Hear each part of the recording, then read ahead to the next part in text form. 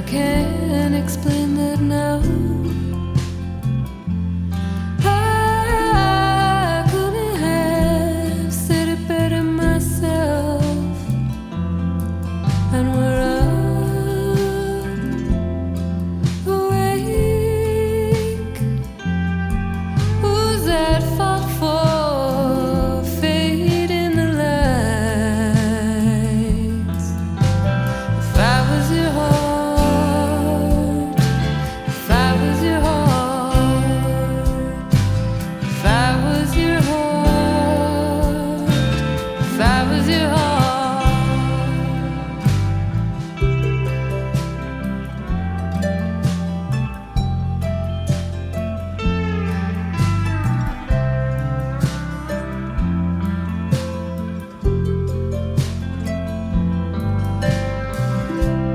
Slowly we take our sweet time so that we can get it right.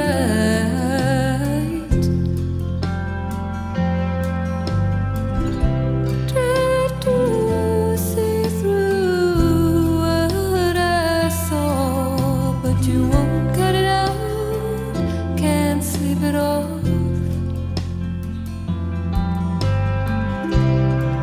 No, my mind's made up.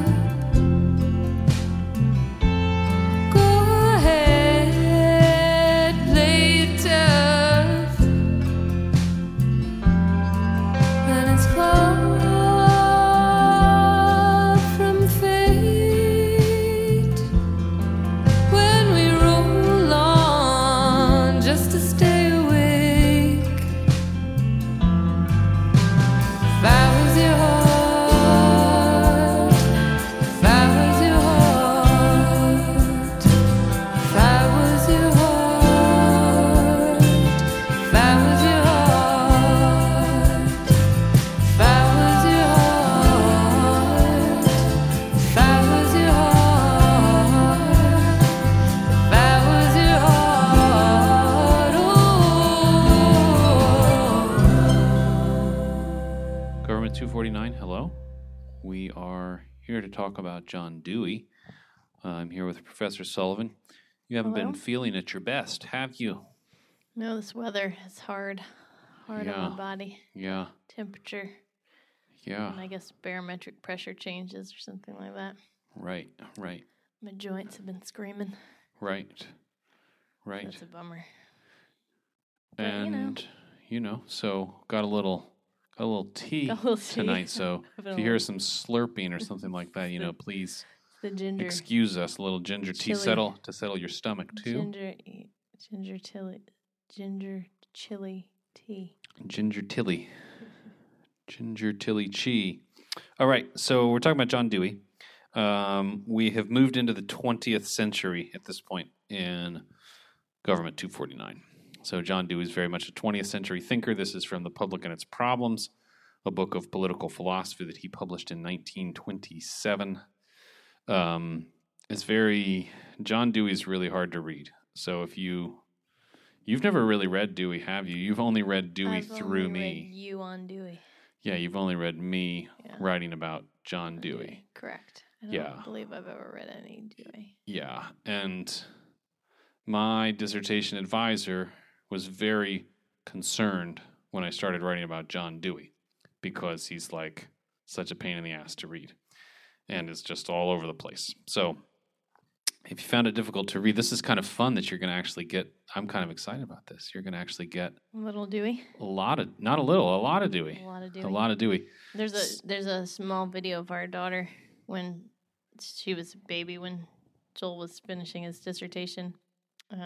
When we both were finishing our dissertations, and when she could barely talk, she's at the high chair. Yeah, she's like 6 months old. Something Yeah, and like she's that. like eating grapes or something. No, she'd be a little older than that because she was eating. She's like 1. Right. She's like eating some grapes, and so we're like, "What do you have?" And she says whatever she has. And then Joel takes the John Dewey book that has this picture on the cover and says, "Who's this?" And then she goes, "John Dewey." There it is. It's very silly. It was very silly. Yes. Very silly. But you don't have any Dewey related tattoos. No Dewey related tattoos yet. Work on it. These would be much harder to transform into tattoos, Into much a less tattoo. quotable than our man, William James. All right, so this book, it's a work of political philosophy. It's Dewey's most direct and his most comprehensive statement of political philosophy, I'd say.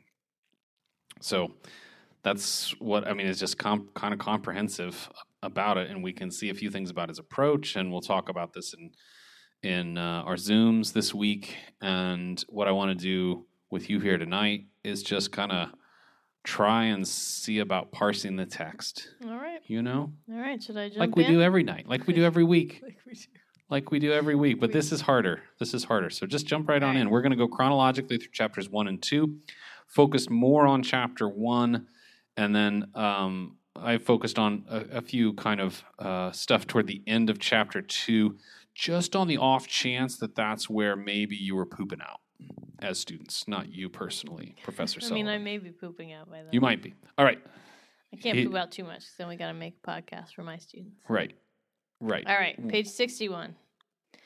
Political facts are not outside human desire and judgment. Changes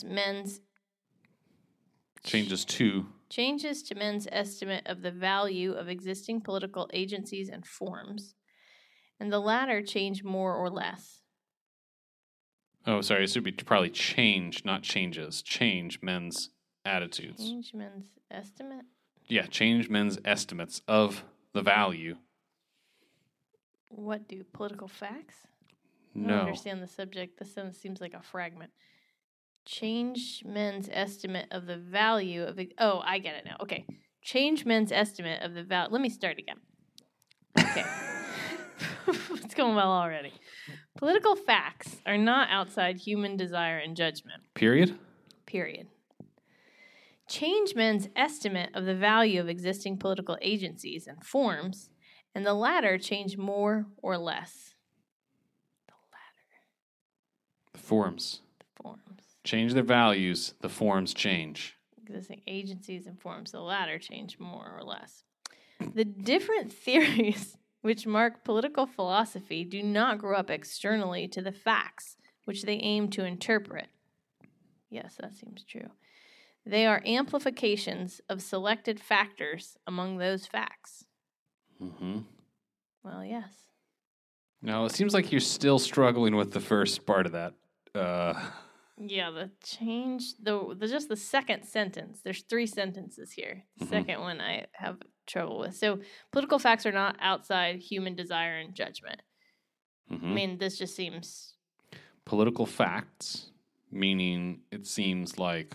I take that as meaning kind of empirical aspects of politics, Mm-hmm. Mm-hmm. but they're not outside, the realm of Values. judgments, desires, right? And then the last part also I understand, which is that political philosophy isn't somehow in some kind of vacuum apart from the current existing empirical realities, as well as I assume the human desires and judgments Right. and values, right? That these are there, and that the theories are amplifications of the. So what's parts of it. the obverse of that claim? The one you do understand. What is the obverse of that claim? That there's some kind of unmoored story of politics that could be separated from the actual empirical world and the world of values. Right, but then what's the other? What's the? Do you want me to read that second sentence? Is that what we were trying to do? Well, yeah. I mean, I was trying to help you understand the second sentence. Okay, you so know? the second sentence is, which I think is a typo, but so if I read it in the way we think it should be. Mm-hmm. Change men's estimate of the value of existing political agencies and forms, and the latter change more or less. So that's if you change the values, then they the institutions change. Yeah, it's pretty simple. It's just an awkward It's phrasing. just an awkward sentence. It's an awkward sentence. It takes a lot to get, and they're all like that. You If know. I read it when I read it again, but it was Yeah. a little also because putting the intonation on the right, Mm-hmm. the accent on the right. It's tough to words, read. It's tough to read. Dewey's tough to read. But yeah, so all he's saying there, right, is that there is that our political phenomena are neither bare facts. Right. They don't follow just simple laws apart from values Right. that are providing incentives for behavior. Right. But likewise, They're not just unmoored values that are like abstracted completely from political realities. you got it. Yeah. You got it. That well, it's a very. I mean, for us as social scientists in 2020, this claim is like almost self-evident. Well, I don't know. I bet don't think there's so? more- I don't know. I mean, Which side do you think people tend to favor more? I think it depends on which side of. I think that you have. Tea is getting. She's dying from the tea over here. Get a little of that chili. You're gonna be all right there. All right. So I think that like empiricists probably want to suggest that they are outside of values. That you would have some empirical political scientists wanting to say that they're that you can like have some kind of assessment of politics outside of values, Sure. which I think is They're there's sort like- of more of our. Excuse me. tea. Really Sorry. got Oh, you. whoa, there's that chili in the tea. Really hit my throat. I think it's more of our. You're gonna be You're gonna have to carry this for a second. well, I was going to say, and on the other side, I think that there still are sort of on the more philosophy side, sort of even if I stay in political science, not on the philosophy side, but even if you think about some of those game theory people that are like abstracting these weird, like abstract principles that are like completely unmoored from empirical reality. Yeah, so you have both these people who are assessing political phenomena either completely deductively, Right.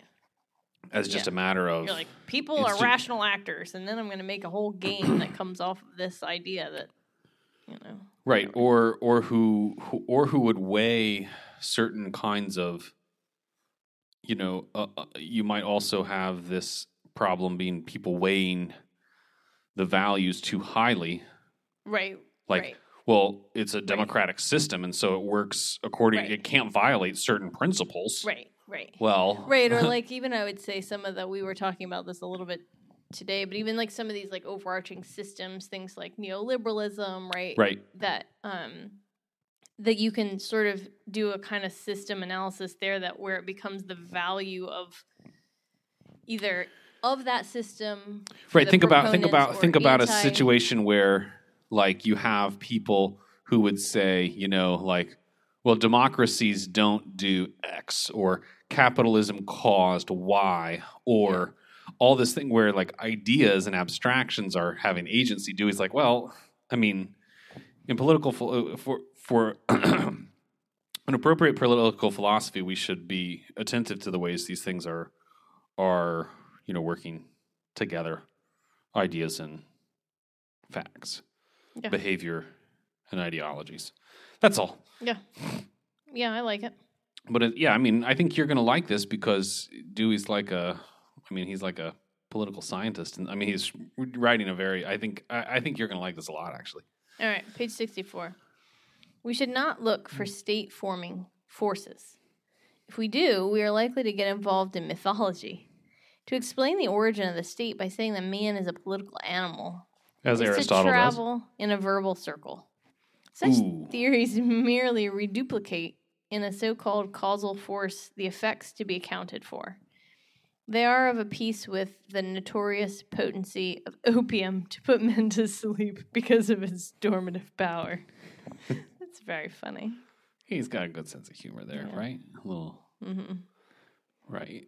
Yeah, so I mean, So Dewey across this text is going to, especially in the first chapter, and maybe even in the second chapter a little bit too, one of the major claims that he's going to do is to say political philosophy, as it's usually done, engages in like a high-level question begging, right? So political philosophy says the state forms because man is a political animal. Well, yeah. uh, Yeah. That doesn't tell us anything. No. Or like states form because of society's need to, Well, whatever. and I think definitely this idea that like as we do this, we're like engaging in mythology. And I mean, I think anybody that's read any of the State of Nature kind of things. You've been in my 117 class. You know exactly how much Right. mythology is wrapped totally up in here. mythology. Go to those Rousseau, go to stories of, Hobbes, like right. Go to Locke. Yeah. These are mythological stories. And Dewey's like, well, listen, we can't do that anymore. Yeah. Okay. Should I keep going? Keep going. Page 66. But you like that opium joke there. Yeah, That's funny. it's funny. We take. I don't think the- opium was illegal then. Probably not. In 1927. Probably not. I don't know. I don't think it started getting illegal until jazz started getting. That's when we started really a lot of prohibitions on drugs. Drugs, right? Was because of jazz musicians. And racial mixing. Yes. Yes. Yep. All right, page 66. We take then our point of departure in political theory from the objective fact that human acts have consequences upon others. Human acts have consequences upon others. That some of these consequences upon others, that some of these consequences are perceived, and that their perception leads to subsequent effort to control action so as to secure some consequences and avoid others. Mm-hmm. Following this clue, we are led to remark that the consequences of the two kinds, those which affect the persons directly engaged in a transaction and those which affect others beyond those immediately concerned. In this distinction, we find the germ of the distinction between the private and the public. When indirect consequences are recognized and there is effort to regulate them, something having the traits of a state comes into existence. Okay, you follow all that? No. Okay, human acts have consequences. Bingo. That seems self-evident. Some are perceived. Mm-hmm. You inhale your tea. You your- cough. And that leads to the effort to control the action. You're going to drink your tea more carefully.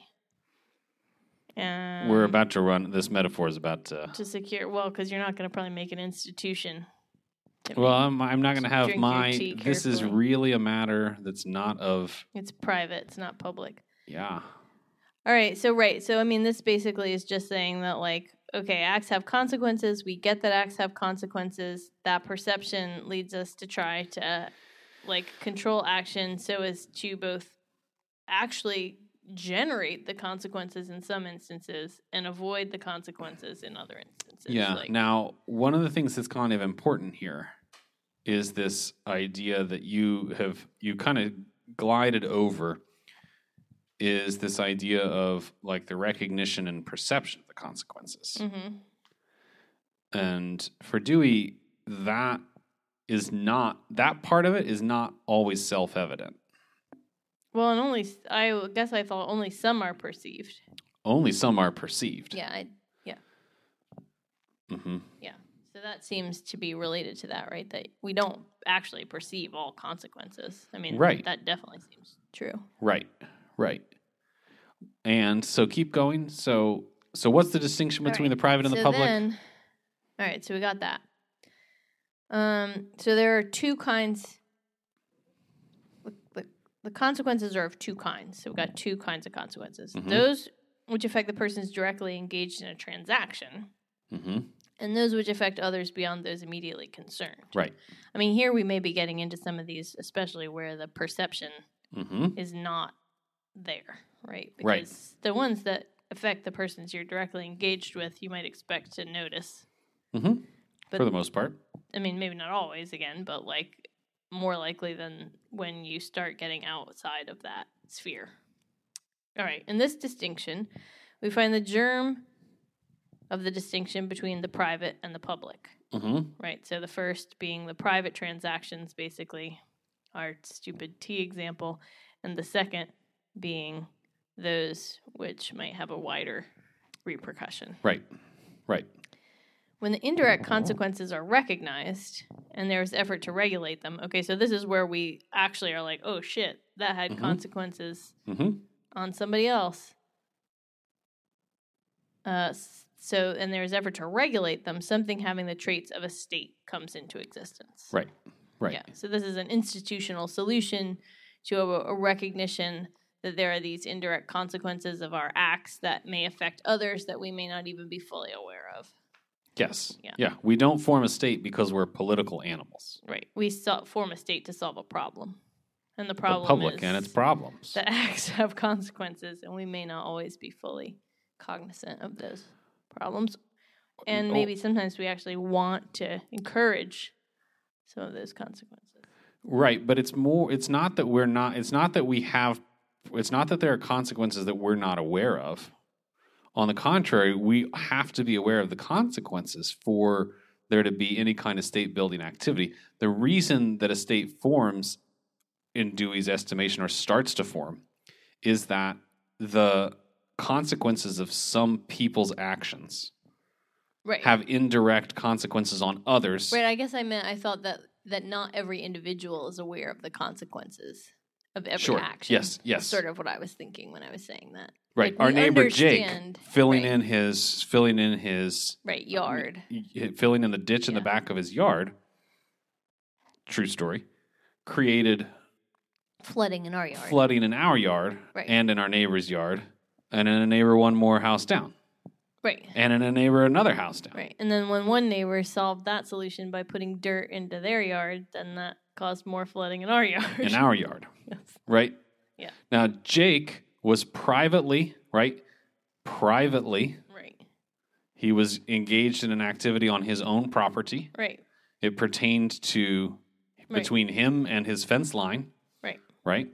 But Dewey says it was not strictly a private action, Right. Because It was a had public indirect action. consequences on others. but we did not form ourselves into a small micro public that understood the consequences. Right. So then Dewey goes on Yeah. page 69. This is related, so I thought I'd move on to say the public consists of all those who are affected by the indirect consequences of transactions. So we didn't have to form a conglomerate, do we?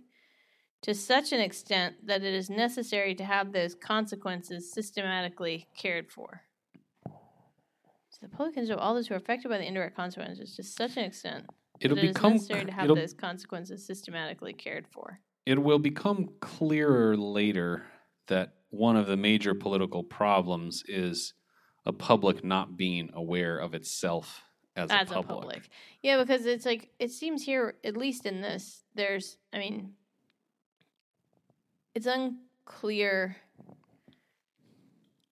who is doing the systematic caring for of the consequences, right? Like, who has to, like, okay, because we could imagine, like, we could, like, independently kind of form a cooperative of neighbors that were going to deal with the water problem and, like, take systematically Dewey absolutely care for talks one about all these another. neighbor things, right? But we could also imagine that, like, the city of Syracuse would sort of systematically care for us Mm-hmm. in a way that would say, you can't fill in your ditch, or, Mm-hmm. right? Now, the state starts to form when it isn't just a cooperative of neighbors, but Right. when we empower certain kinds of Right, officials and agencies to right, start taking care of that.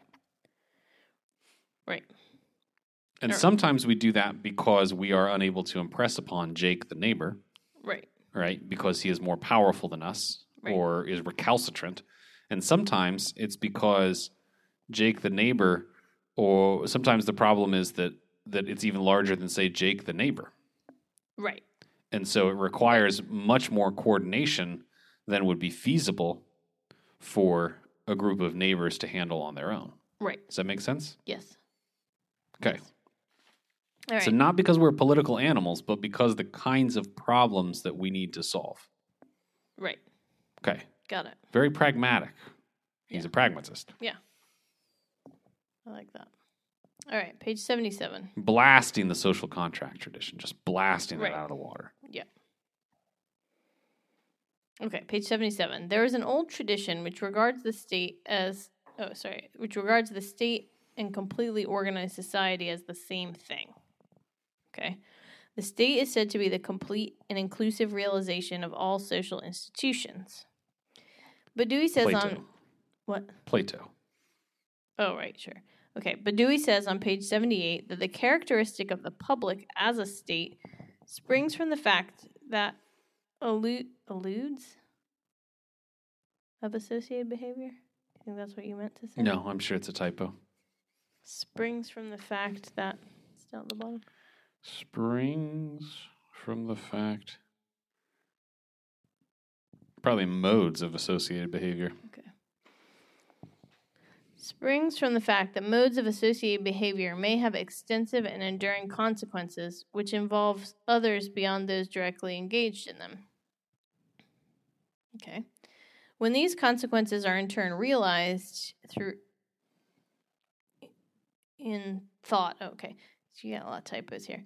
It's hard enough to read without the typos. When these consequences are in turn realized in thought and sentiment, recognition of them reacts to remake the conditions out of which they arose. Okay, wait. When these consequences are in turn realized in thought and sentiment, recognition of them reacts to remake the conditions out of which they arose.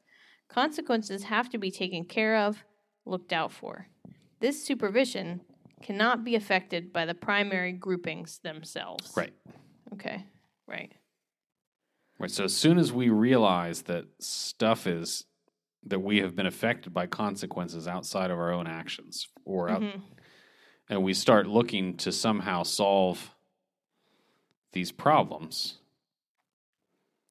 Right, we don't have the actual mental, time, capacity, energy, expertise, who knows, to actually be looking out for this, and Right. we need to appoint someone else to do this for us. Environmental problems are really nice metaphors for this, right? Because this is exactly the kind of large problem that a single person here in our neighborhood is unable to understand, for example, the drainage patterns. Right. We don't understand any ways. So our method of solving that problem was for a while with our flooding, was to pump it out of our driveway Right. and make it go into the stormwater system. Right. That was probably a terrible idea. Well, yeah, anyway. But because we don't have the knowledge of what exactly is happening in that. And so the estate exists to help coordinate to help solve this problem. Right. Right? Because we don't know. Right. And we can't solve it. Even you and me and Ellen and Pat Right. and Susan down there. Yeah.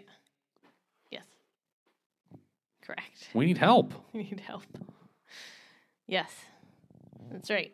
And so we have to Hire an engineer at our own cost. Well, That's what happened. The state also came out. But State came out. anyway, it's not. That's where then this breaks down. That's where it breaks down.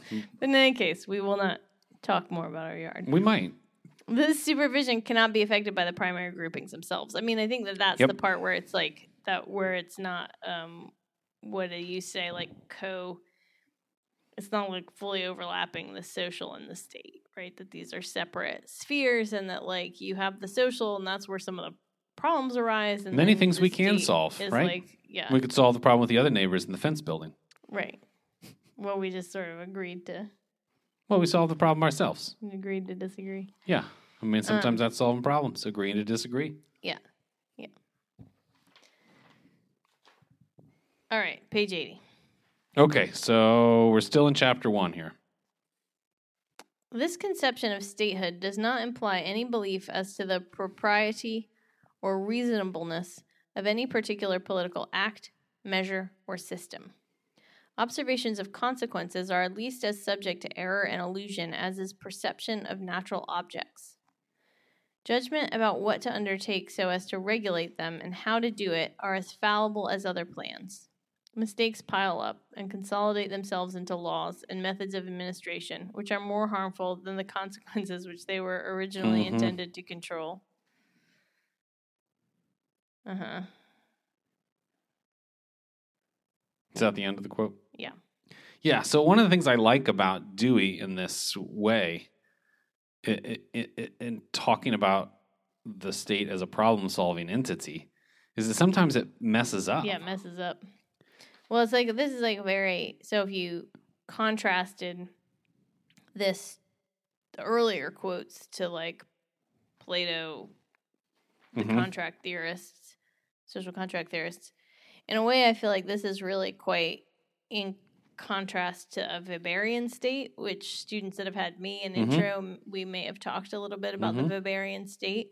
Right, and probably none of them have had me in some of the upper level stuff where we talk about the state, but where when you think about the way Weber anyway it gets interpreted by most social scientists is that like the state becomes this kind of like ideal type, it's called in social science, right? Where we imagine that the state does all of the things well that the state is supposed to do, right? And so we imagine stateness from the starting point of like this ideal type, whereas But I feel like successful. yeah, Right. like It's states, capable. states monopolize force. They, you know, whatever, right? So that you have this whole story about what states do, Right. but that actually in practice most states fail at these. Yeah, and Dewey's like jobs. this. They're mostly not so Yeah. great. Yeah, And like actually, they are like kind of just as subject So- to error and illusion as like anything. The other thing that it contrasts with is from other traditions of political philosophy, even, you know, Well, other- also I like this just before you go on to this is like this idea that like I mean, where you really do feel it, especially in some of these moments where I mean, we just mentioned this like, okay, oh well, we started regulating drugs because we didn't want black people and white people to hang out together, right? And like as you think like in this next quote where it was just like mistakes pile up and consolidate themselves into laws and methods of administration, which are more harmful, right? Whereas, like, you start to think about that, and then the thing on that, and then the thing on that, and then the So thing we on that, institutionalize until mistakes. we're where we are now, and we have, like, a, you know, prison industrial complex that, like, incarcerates black men at, like, you know, insane rates, right? But it's, like, where you're like, oh, this is, like, an accretion of, like, exactly. you know, errors in whatever he says. What does he say? So it does it for, I mean, Error and illusion. And I think one of the things that is nice, and maybe I can work my way to connect to what you're saying, is that in contrast to other modes of political analysis and political philosophy, it's not because of some inevitable corruption in human nature, Right.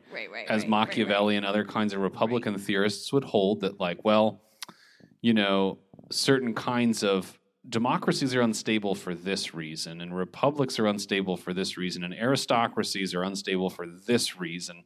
Like this whole laundry list of ways that certain ideal types of government have their inbuilt instabilities, or other people like a Rousseau who's like, well, the reason governments fall apart is that the citizens do not have enough virtue. Right. Yeah. Right? And Dewey's kind of like, well, I mean, it's just mistakes keep adding up. sometimes, yeah. I mean, sometimes they're fine. And Dewey goes on to say in this passage and in a few other places, it can be hard to parse this in the text. But Dewey goes on to say, like, even if it doesn't make a mistake in the first place, sometimes a problem changes. Right.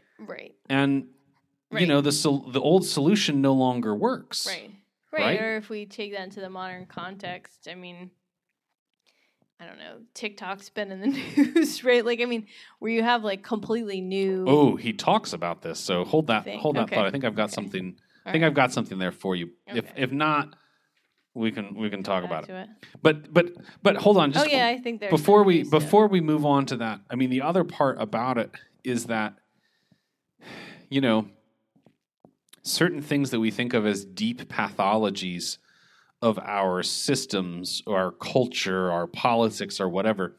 I mean, to the extent that they're deep, it's because it's just like, you know, geologic layers of smaller mistakes. Right.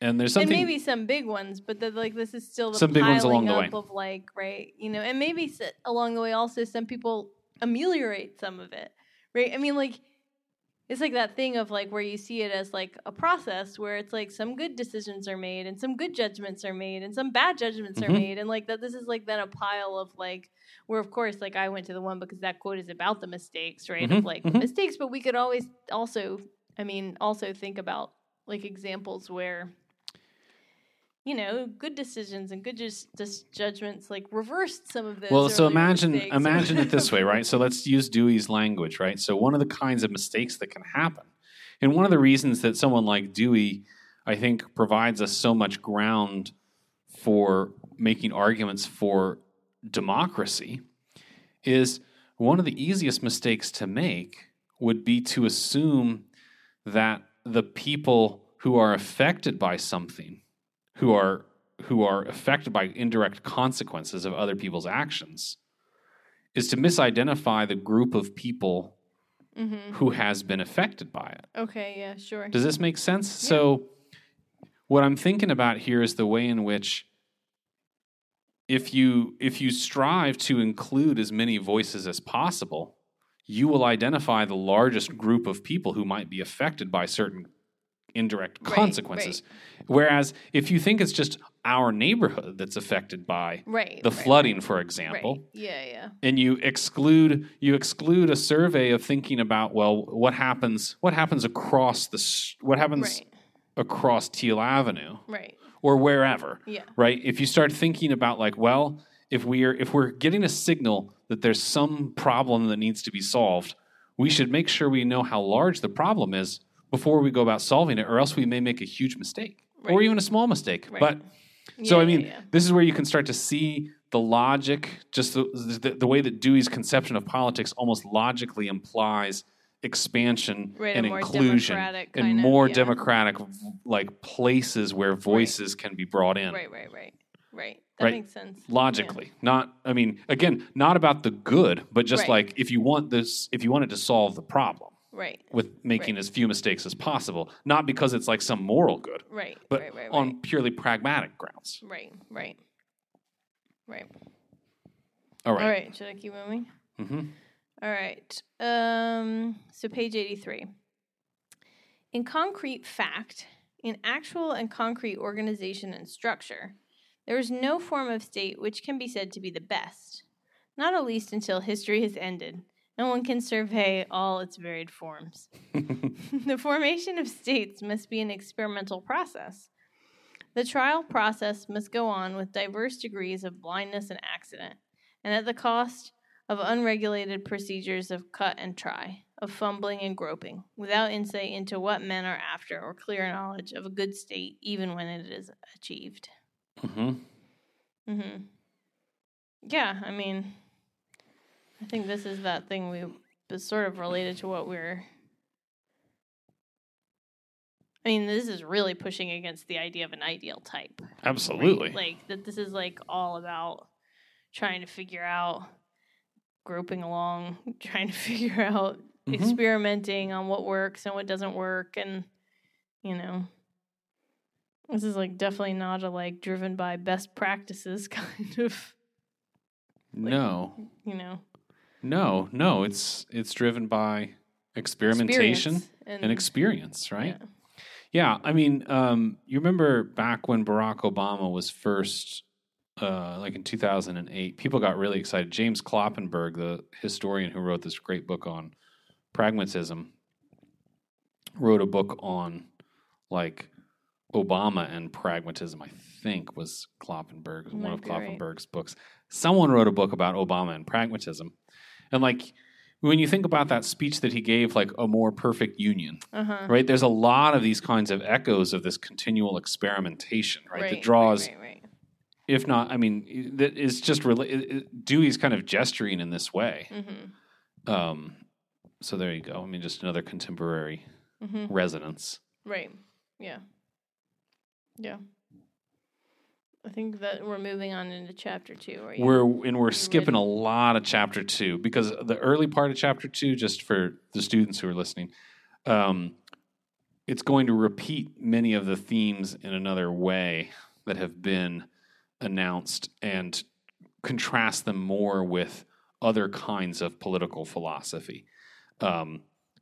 We'll talk about that kind of stuff in Zoom as you want to, and after I take a look at the completed discussion agenda tomorrow. But just thinking that maybe y'all would be pooping out after about 60 pages of Dewey, I thought I'd kind of move closer to the end to just kind of, put a bow on it for you. All right. It's page 103. The production of new ideas is peculiarly a private performance. About the most we can ask of the state, judging from states which have so far existed, is that it put up with their production by private individuals without undue meddling. Mm-hmm. Yeah. So this is kind of interesting. This is kind of weird. So what do you think is going on there? Well, I mean, I guess it's clear that insofar as the state is a problem solver, it's not kind of like an innovator or something, right? No. It's not where are housed. It's like a coordinator. It's a coordinator. Right. And that so that when we need new ideas, that the state should just kind of get out of the way Mm-hmm. and put up with the production by private individuals. And what's led up to this quote and what kind of surrounds this quote in the text is Dewey sort of thinking through why novelty is one of the biggest problems for the state to handle, right? Because something new disrupts old habits, Right. right? I mean, that's just what New things do. New things do, is they disrupt old habits, which generates a reaction from people whose habits have been disrupted, who call upon the state to start trying to put things back into a more regular pattern, Right. right? Who form themselves into a kind of public and say, hey, bad stuff is happening to us. We need to have Right. these consequences regularized. Right. Right. Right. And so what the state, in that instance, what the state or proto-state or whatever public office attempts to do is to respond to the claims of this public that says we need help. Right. And typically, that particular public wants that new thing gone, Right. Right. right? Maybe. But in any case, I mean, it's a tricky line. You're right. Should sort of imagine this in practice. And there are certain kinds of consequences that it can be difficult for people to recognize are the consequences of that new thing, whether it's a technology, whether it's new ideas, right? And remember, And I feel like this sort of like how long did it take us to realize that social media was, in some ways, unhealthy for us? yeah, a while. 15 years. Yeah. Like nearly 15 years for people to be like, maybe Facebook's not a great It idea. makes you depressed. 15 years it Oops. took. Yeah. But also now the sort of sense of that it's stealing all your information. Another right? consequence that it took us a long time to discover. Oh, I meant not social media. Well, social media too, but All also tech. your All tech. phone or whatever. Yeah. Well, and then the idea of okay, if the state, it's in this moment, I feel like Dewey wants the state to just be the coordinator. Mm-hmm. But then, who actually solves the problem, right? You still need the, then does the state just turn to, experts which are not part of the state to then solve the problem? Because it's you could get all the information and be like, yep, all the shit in Syracuse floods. Neighborhood upon neighborhood floods. And it'd be okay, so the state now knows that the, problems have been identified, the scope of the problem has been identified. We see it in multiple neighborhoods, that this is actually across pretty widespread across the city, issues of flooding, whatever.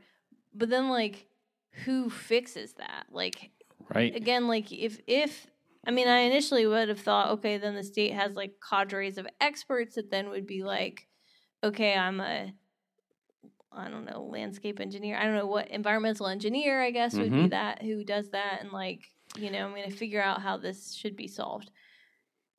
But then in this part, it seems a little trickier because you're well. So one of the things, here's an example. So to take your example into, I don't want to take this particular municipal example. I want to expand it to an example that I talk about with Evan, who works at the Department of Transportation. Okay, yeah, sure. So one of the things that Evan hates the most about his job, there are many things that he likes, but one thing that he hates is data entry.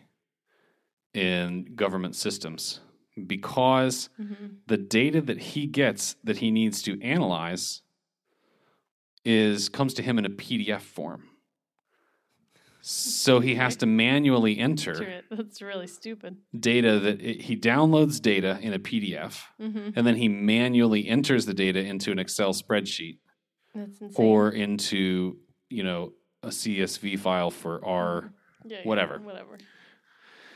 And so Evan is always on, and other friends of mine that work in DC have also complained about this problem. And that certain federal, it's a rule basically that some of the stuff has to be in PDF, right? Funny. Right, because it's unalterable. So Right. that you need the thing to be in an unalterable form so that you can't someone can't change a few numbers by accident or on purpose, and then thing becomes like a... You got it. Yeah. Yep. So there are reasons that this exists. Now, it's causing so here's a series of not even mistakes, right, that have been made, but you've got an accretion of old institutional forms that have created massive interoperability problems. Right. And so the idea here for problem solving would be to, in fact, actually create a new...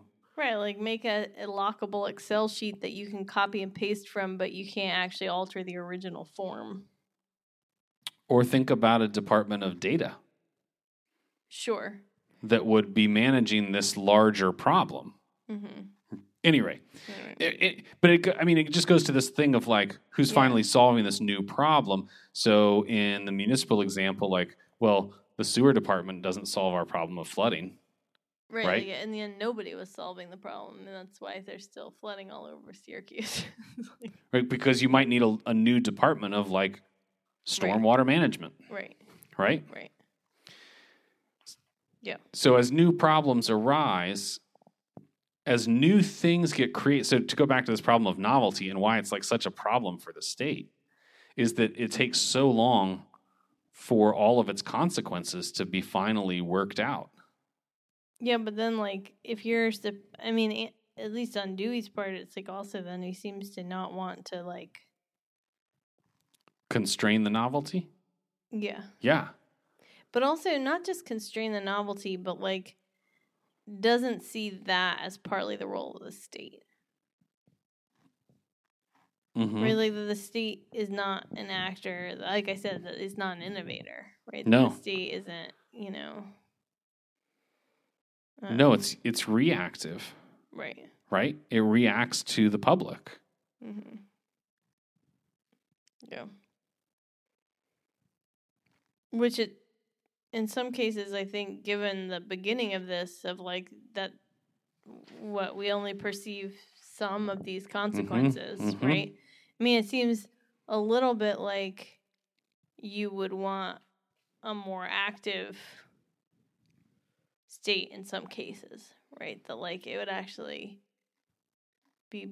You might want it. You might want it, but until there is public demand, right? Where does it come from? Where does it come from? That's Dewey's point. Right. And that's why it's so difficult. That's why the problem of novelty is such a challenge for the state. Right. According to Dewey, is that the state can't actually predict any of this stuff because the state isn't. It's just acting on behalf of publics that have been activated. Right. Right. Oh, this is crazy. All right, page 109. My mind is starting to hurt. Don't let it hurt too much. Then we got to talk about Bolivia. All right, the lasting, extensive, and serious consequences of associated activity bring into existence a public. Lasting, extensive, and serious consequences of associated activity bring into existence a public. In itself, it is unorganized and formless. Ooh. Okay. By means of officials and their special powers, it becomes a state. A public articulated and operating through representative officers is the state. There is no state without a government, but also there is none without the public. Right. Right. So that's your last one? That's it. That's the it. end. So why don't you recap Dewey for us here? Well, are we going to talk about this quote? You want to? This is the... Talk about it? I mean, I guess that this is the sort of, maybe this is partly the recap, right? Is that like,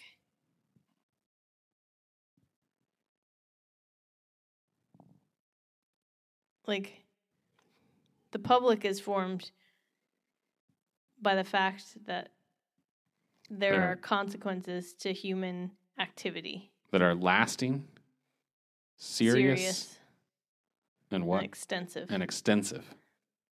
So that you have lasting, extensive, and serious consequences that come out of like association, basically. Yep. And the public isn't like organized or formed. It's just the result of activity that has consequences. Mm-hmm. And then how it turns into a state is just that you appoint officials and give them special powers, and then you have a state. And so that means that there is no state without a government, because if you didn't appoint any officers to represent you in this problem, there is no state. And that if you didn't actually have a public where there was associated activity with consequences, there would also not be a state. So Right. that, like, It's not like people sitting there. It's not like Dewey cannot do a state of nature thing, No, he doesn't. He's right? like, He no. refuses that whole thing of state of nature. So it's not like at some point society gets so large that some people are like, I'm going to be the boss. Right. Okay. Mm-hmm. You be the boss, I'll be the vice boss, right? Like that is not how society, that's not how the state forms, nor is the state formed by any, so like if we go to someone like John Locke, right, who's like, well, the formation of the state begins in the problem of punishment.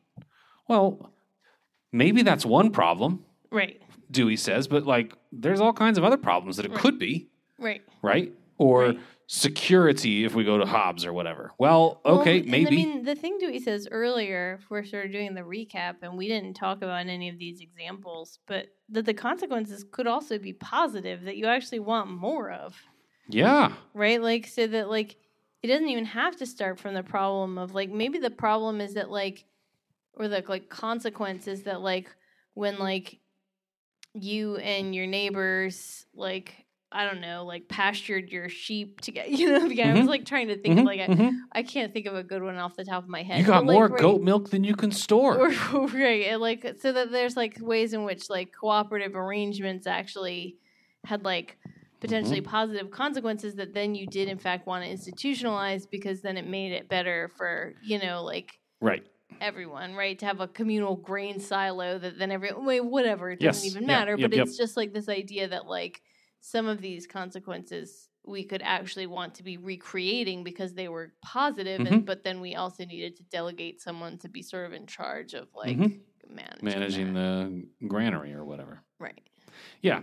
So I think that the major takeaway, the highest level takeaway from this so far is that Dewey rejects all of these sort of Right. social contract mythologies about the origin of the state, and says we have to look much more concretely at these very specific problems that people decided they needed some larger coordinating body to help solve, whether those are positive or negative problems, Right.